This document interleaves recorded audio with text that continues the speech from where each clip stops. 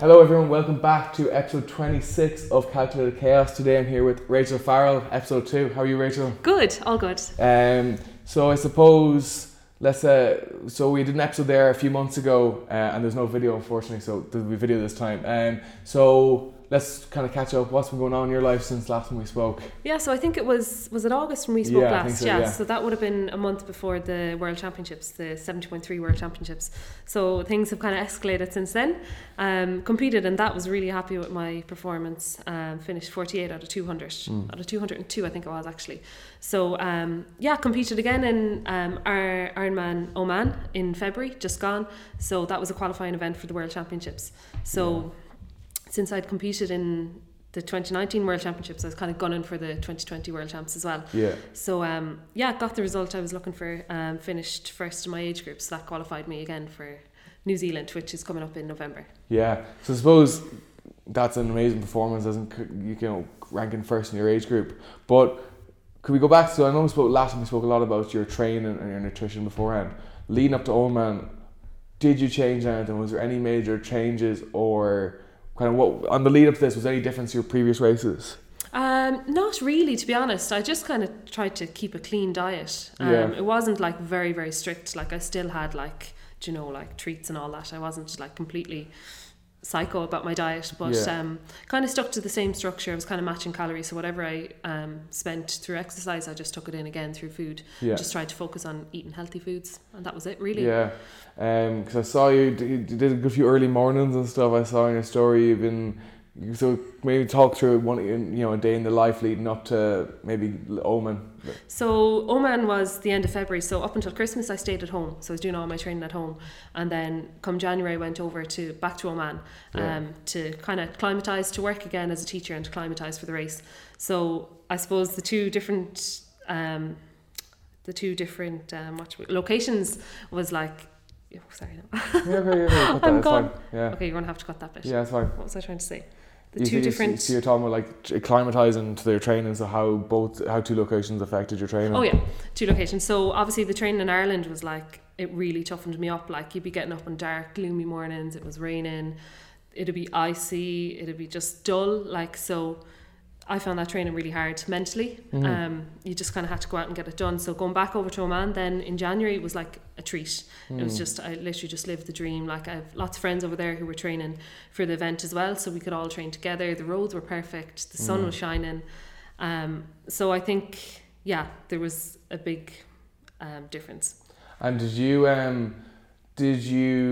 it take you long to acclimatise to the heat? Because obviously you're coming from the middle of winter over here, it being not very nice, to being over there. Well, like, what's the normal temperature over there?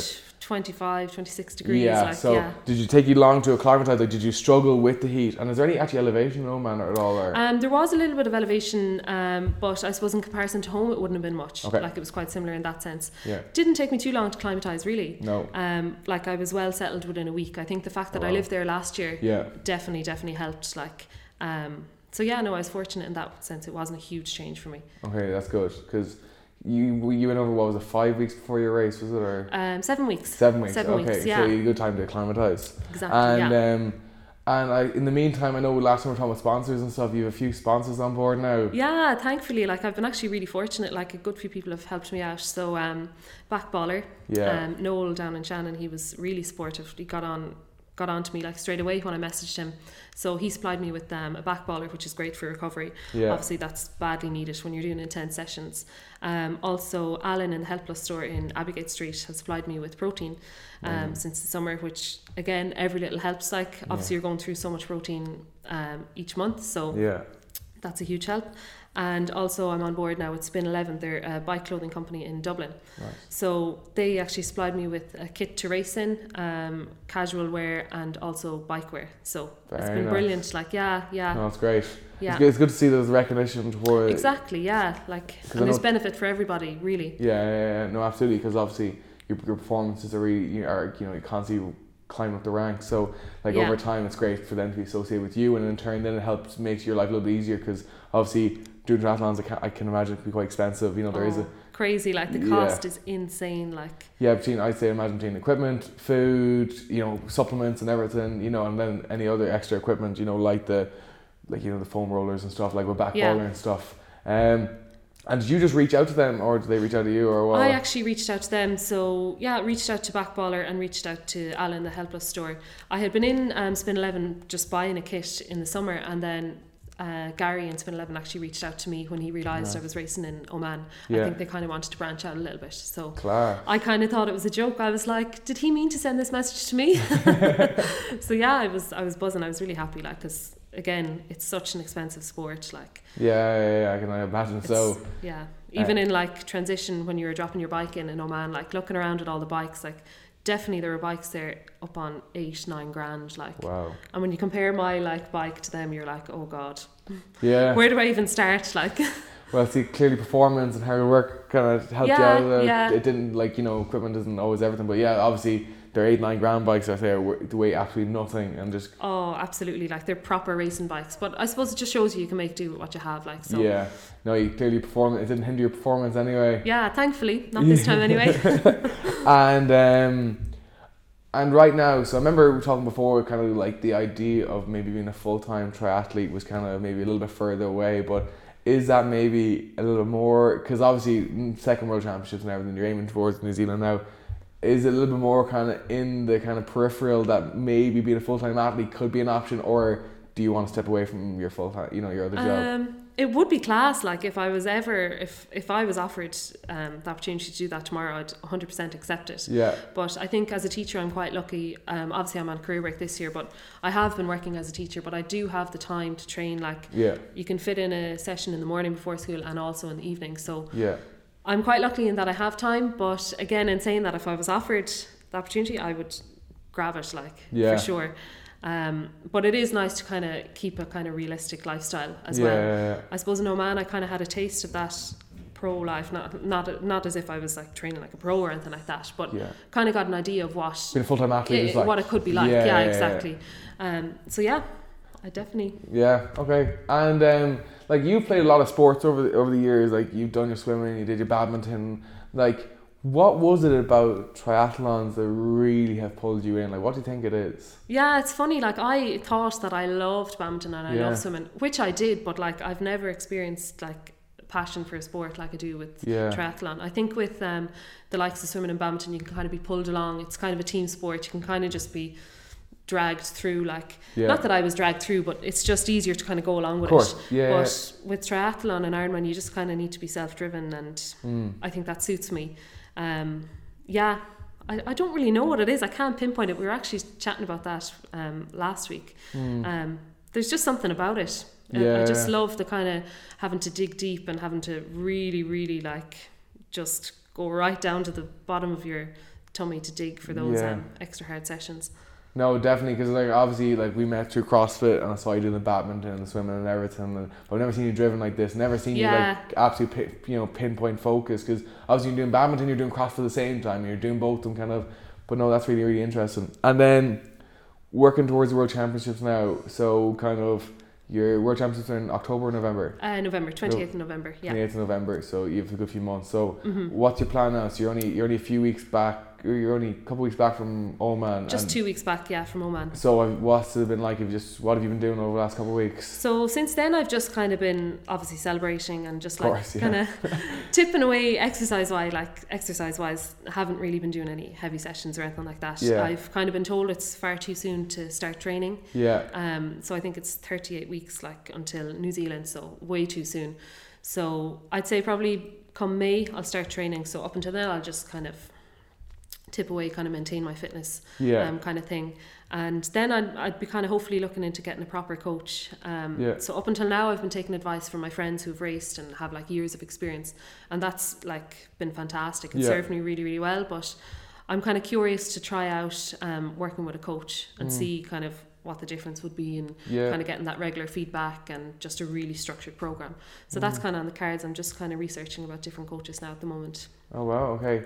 And have you been making all your training, like you've been making your training routine up until now? Like, did you made your own routine? So for Oman 2020, it's been kind of doing my own thing. You just made it up yourself? Yeah, but with a lot of advice from friends. Yeah, obviously, not just randomly, but... Exactly, But there's no coach telling you... No, there was no real structure. Like, I was fortunate to be surrounded by like people who have raced for years and like cyclists and runners. So it was all kind of random bits of information. But again, in saying that, I'd love to get a particular Ironman coach or a particular triathlon coach that could just give me all of it. Yeah. Do you know, because it's quite overwhelming when different people are telling you different things, and maybe someone else's views would contradict someone else's. Yeah. So that's kind of where I'm at the moment. So I'll probably try out a coach for maybe 3 or 4 months and see how I get on. If I find it really good, I'll stick with them, and if not, I'll just go back and do my own thing again.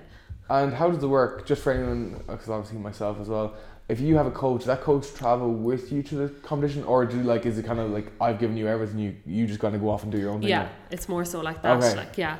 Okay. Although I had a friend in Oman that had a coach, and he was from Spain, and he actually travelled to the race with him, and he was kind of like running up and down alongside him on the run. But I don't think many coaches would actually do that. They couldn't afford to. That's not the norm. Okay. Yeah.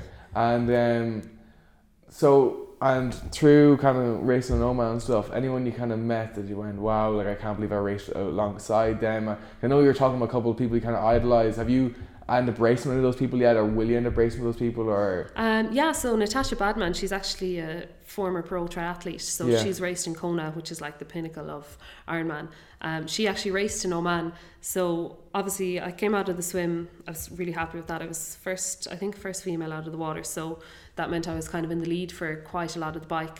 So I was on the bike, and I think it was maybe like 20 kilometers in, and next thing Natasha Badman passed me out. I was like, oh my god, like is that like the former pro triathlete? And she was just so cheerful, really smiley, like, you know, sometimes you come across athletes and they're just tunnel vision focused, but she was real friendly. She was waving, she was saying, well done, keep it up. So that like actually gave me the goosebumps, and to even chat to her after was just amazing. Because she raced in Oman last year as well, like, but she was way out of view, like I couldn't even see her, but she was quite close to me this year. You were out of the water before her? Yeah. But she's a really strong biker. I actually think she had the fastest bike split in Oman this year. So wow. Even just to see her near me, I was like, oh my god, this is crazy. Yeah, because last year she was so far ahead of you. And the fact that she was just such a nice person, like really kind of hit home. We're all human at the end of the day. There's no reason for anyone to be standing up on a pedestal, you know, when they're that good. No egos involved? No, not at all. And is there much, because obviously like Ironman and stuff don't get a lot of media attention, you know, they kind of doing the Ironmans and stuff and triathlons. And is there many like egotistical people that like in the sport, they're like, oh, I'm the best, you know, but like, because I feel like a lot of the time, let's say like some McGregor and stuff, when cameras start shining down, egos start coming up because fame comes in. But obviously with people that do triathlons, there isn't as much media attention. So is there many kind of egos in the sport, or is it kind of... Do you know, there's actually not. I have not come across one person that's like overly confident. I really haven't. Genuinely haven't. Like, there's absolutely amazing athletes over in Oman. Like, even a lot of my friends would be top class, like, and they're so down to earth and so helpful and so knowledgeable. Like, they're no, not at all. Yeah, because actually I found that more with individual sports, that like in a lot of cases where there isn't a lot of media attention, let's say jiu-jitsu being the same, as in like something where you have to really dig down on yourself and really like in the depth, you know, as like you said, like some sessions where you have to really put everything out just to get through it, you know? And there isn't as much media attention. I find like there's not as much egos involved. But and then start training in May. Coach wise, you look for a coach in Galway? Would you go back to Oman to find a coach, or what? A lot of the coaches are online, and I know that can kind of be controversial. You're like, how can somebody train you online? But I've heard quite good reviews about 2 guys, so I'm kind of looking into them, just trying to get more reviews from them, or friends that have gone to them. So it would probably be an online coach. Yeah. But you want your feet and your information back, and that's it, exactly. Like, especially for an individual sport, and you got to where you are right now, no one needs to hold your hand. Exactly, and I wouldn't like that either. Like, do you know, all I want really is a bit of guidance. And obviously, if you have an online coach, they're constantly reviewing your workouts. There's like a platform called Training Peaks, so they can see your heart rate, they can see all your metrics. Like, so it's pretty much the same thing. And obviously, you'd have like a phone call every couple of days. Like, so I think it suits everybody. Like, we're all busy. Do you know, nobody wants to be sitting down every single day with their coach or anything like that. Well, I certainly don't anyway. So. And how is it being back? Like, how has it been being back in Ireland? You know, kind of meeting your friends again. Like, is it like, are you going straight back into training? You know, as you're still training, whatever. But like, are you going out? Did you celebrate much, or did you kind of go, I'm kind of over this? Or yeah, I kind of celebrated a good 10-day celebration. So that was well worth it. Like I think I was kind of really looking forward to that. I suppose my friends would be quite different. So in Oman, they're real active and sporty and kind of into triathlons. But at home, like my friends wouldn't really be into that, so they're probably like, she's crazy. But no, in saying that, they're really supportive, like, and they've been so kind, like, and trying to understand the reasoning behind it, my madness. But they kind of get it now, like, because even during the summer when I was like so focused on training, like even after nights out and stuff, I'd have to go home and get up early. They'd be like she's crazy, like. But I think now they can kind of understand the whole thing, like it's getting a little bit, I suppose, more serious. And And because a lot of people don't understand the mind of an athlete, like going after a sport to a high level, like it's a lot, like it's a road many people don't venture because it's so difficult. You know, like you said, your sleep cycle and everything is so important that you can perform the next day. You know, let's say someone has a normal job, go out late, they can get up the next morning and semi-function and work. But if you mess your sleep cycle up, that's a couple of days of training where you could be messing around, and obviously that's hampering recovery and everything. Exactly. When you try to explain that to someone who doesn't play sport, they're like, well, it doesn't matter, it'll be grand. Like, it's not grand.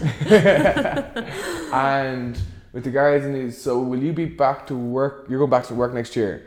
I'm not actually sure. I'm kind of considering another career break. So still unsure about that, because obviously New Zealand will be in November, so I'd have to take time off to go there, acclimatise and stuff. It's literally the other side of the world. Literally. So I probably will take another career break, but it's not set in stone just yet. And you're going to go, is the plan afterwards maybe do a bit of travelling, because that's summertime over there? So actually that'd be very intense heat wise. So Oman was like 25 degrees. On race day, I think it was 25 degrees when I went over in January, so it gradually kind of increased almost weekly. So I think on race day it was 29 degrees. Okay. It was quite hot. Like I think I only spotted 6 other people that weren't wearing a wetsuit, like, but for me, I found the water like perfect, but the rest of the people were like, it's cold. But just obviously the bike was lovely because you had that little bit of wind, but the run was quite hot. You're quite exposed on the promenade there. So the run was tough. And would you plan on maybe doing a bit of travelling afterwards and maybe exploring that kind of part of the world? Definitely, yeah. Have you gone to New Zealand before? I haven't, no. So I heard it's a lovely part of the world. Definitely. New Zealand, Australia, beautiful part of the world. But and then, so starting May, and you'll train in Ireland all the way up until maybe a few weeks beforehand, or what's the... So at the moment I'm kind of uncertain about what I'm doing next. There's a few different, I suppose, opportunities in the pipeline. I could go back to Oman. So I personally can't really see myself hanging around Ireland too long. So I'll probably head off again and train wherever I end up. So as I said, I'm not too sure. It could be Canada, it could be Oman. I have the career break from school, so I don't really see the point in kind of hanging around. I'm not really a home bird. So I'd say probably Oman though. I really like the heat. I have really good circle of friends out there. So and how did you find so that's staying in Ireland, don't really want to stay there. Is there anything else? So you say Canada maybe is another spot you'd like to explore? Yeah. I think it's just the weather that's kind of appealing to me with regards to Oman. Like obviously it's hot weather, that's great for training. And again, good circle of friends. I have a good job over there, so I suppose if your coach kind of makes most sense really. And then obviously if I'm teaching over there, I have the 2 months off at summer, so I could explore, travel then. Or definitely advantage being a teacher. Would you advise? So let's say someone who's considering teaching, let's say athletics as well, definitely would you advise teaching is a good career to go if you're trying to balance being like a high level athlete and having a full career? You advise teaching is probably a good way to go about it, is it? 100%, like you're just so blessed with the holidays, like absolutely blessed, and the work hours, like, and again you can incorporate a lot of those kind of sporting activities within the school day, like, because kids are so interested in sport, and sport is just essential for children, like, and exercise in general. So you can bring part of your passion into the classroom with you. Just kind of educating children on the sports that are out there, like triathlon. A lot of children wouldn't have heard of triathlon. So again, it can all tie together. And Media wise, why do you think triathlons haven't really fully taken off in the media yet? Why do you think it's not as big as, let's say, other sports? Do you know what? I don't really know. I'm not sure why. Like, yeah, you wouldn't hear much about it at all. Like Triathlon Ireland, but they're quite different to the Ironman. They only kind of focus on the shorter distance kind of stuff. Yeah. Ironman, there's not much media at all. Like it's more of a thing in kind of America and Canada, I think. Yeah. Is there funding from the Sports Council in Ireland for doing Ironmans? No, there's not. No, there's no funding. Is it not that I know of, anyway. Yeah, not that you've been privy to. No. Because so is it a registered sport then? Like, is it like, do they recognise it as a sport? I actually haven't a clue. Yeah, I really don't know, to be honest. No, just because conversation's been up a lot about MMA with the Irish Sports Council. Yeah. They don't recognise it, so all the amateur athletes don't get funding from all the Irish athletes don't get funding from the state in MMA. That's hence why I asked the question. Yeah. That's why it's very relevant in my mind right now that I've heard it on the podcast. But no, I didn't realise because I don't know anyway. Hopefully I didn't say it wrong there, but I don't think it is. Not that you've been made aware of. Anyway. Yeah. No, you didn't say anything wrong there. So maybe something to maybe do a bit of research into, because obviously, like, if you're going to World Championships stuff and you're an Irish athlete, definitely there could be access to funding there. I don't know. Something to inquire about. Something anyway. Definitely I need to look into. Yeah, for sure. Yeah, because obviously, like we talked at the beginning, like being an athlete and eating clean, like it's a lot cheaper to eat dirt food than it is to eat clean food. It's unreal, like healthy food, especially over in Oman. Like it's really hard. Really? To get fresh fruit and vegetables, it's actually quite hard. Like yeah, and obviously way more expensive. Okay, and with regards to diet, do you just do the kind of the common sense? Like obviously you're checking the calories and stuff, but do you kind of go common sense on it? Like yeah, it's like nothing too strict. I'm kind of trying to live a little as well. Like I don't really want to be one of those crazy people that like track every single thing they eat. Yeah. I think that would take the joy out of it all. Of course. I think it's more lifestyle changes. So like just drink plenty of water. Yeah. Get your 5 portions of fruit and veg a day. Yeah. Lots of protein, lots of carbs, obviously on heavy training days. So of course. Again, like I'm sure there's loads of room for improvement there with regards to nutrition wise, but I'm just been kind of working off common sense really. And I suppose if you work with a coach, they might narrow that down slightly. I think so. Yeah. Like I would be quite interested to know like what exact macros I should be following on a daily basis, because at the moment I'm just kind of following a high protein and high carb diet. Yeah, well you need the high carb. But for sure. So like I think that's the right thing to do, but it'd be great to get some advice on that as well from a coach. Yeah, no, absolutely, because obviously in a game like that, like small differences with regards to nutrition and training can make a huge difference on those day. Obviously other than equipment and stuff, but I say over time you'll slowly but surely. And have you progressed your equipment much since you started from the beginning? I have and I haven't. Like with regards to the bike there, like I could make huge progressions in the bike, like even a set of wheels, like the wheels I have there are aluminium wheels, but I think if I had a set of carbon wheels that would make a huge difference just speed wise.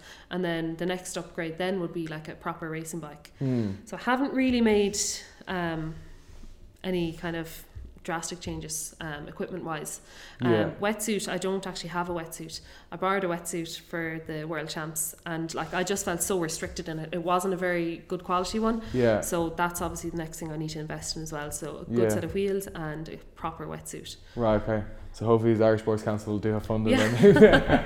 Maybe so you're talking about like maybe €1,500 minimum there for those two. And that's if they don't change the body on the bike at all. Yeah. But it just shows you what can be done, I suppose. Yeah. And is that I suppose that's a necessity in sport, as in like if you really want to elite level, all these little changes can make a huge difference. Yeah, for sure. Like especially the bike, like literally nearly, actually I'd say 80% of the bikes in Oman were TT bikes, which are racing bikes, and that road bike has served me really well. Like it's a great bike, but I think just in comparison to what I could be racing on, it would, like if I had a TT bike, it would make a huge difference. Yeah. And then for kind of your downtime and stuff, what are you kind of doing to kind of take your mind off of racing, or does your mind ever come off of racing? Yeah, it does. It definitely does come off. Like just kind of regular stuff like chilling out with friends. Yeah. going for walks, going to the cinema, things like that. It's still like I still live a very normal life, like, you know. Yeah. I'm just your average girl from Galway. Obvious triathlete, you know, you're a normal girl from Galway. Definitely what you're doing is not normal. Like what you're doing is phenomenal performances. And actually, for anyone who wants to know, what were your times in Oman? So for the swim, so it was 1.9 swim. My swim time was 27 or 26:50, I think. 26 minutes 50 seconds. And how far was that? 1.9 kilometers. Okay. Wow. Yeah. Then the bike was 2 hours 40 minutes, and that was for a 90 kilometer bike. Yeah. And then my run was a half marathon, 1:48. 1:48, 1 hour 48 minutes. Yeah. Wow, that's fast. Well, yeah, I wasn't actually quite happy with the run, to be honest. So really? I kind of achieved my targets for the swim and the bike, but the run, I'm not too sure what happened. Like, I didn't hit a wall or anything, but just in the first kilometre I could kind of sense that it just didn't feel right. So instead of kind of pushing myself and working towards the pace that I had planned to run at, I just stuck at what felt comfortable on the day. And I suppose I kind of knew I was in the lead in my age group, so I didn't really feel that much pressure on me to kind of force myself to run a little bit faster. So again, I was quite comfortable in running at that pace. I think that's covered everything. Is there anything else you want to plug or anything you want to mention before? No, I think that's everything. No, thank you very much for coming on. I really appreciate it. Thanks a million for having me. No bother at all. And if you enjoyed the episode, please subscribe down below. Are we doing public Instagram now or no public Instagram? Yeah, public Instagram. So Rachel's Instagram will now be linked down below. So if you want to go follow her and follow her journey, feel free to go follow her down below. If you did enjoy the episode, give it a thumbs up, subscribe to the channel, and we will see you next week. Good night, Live.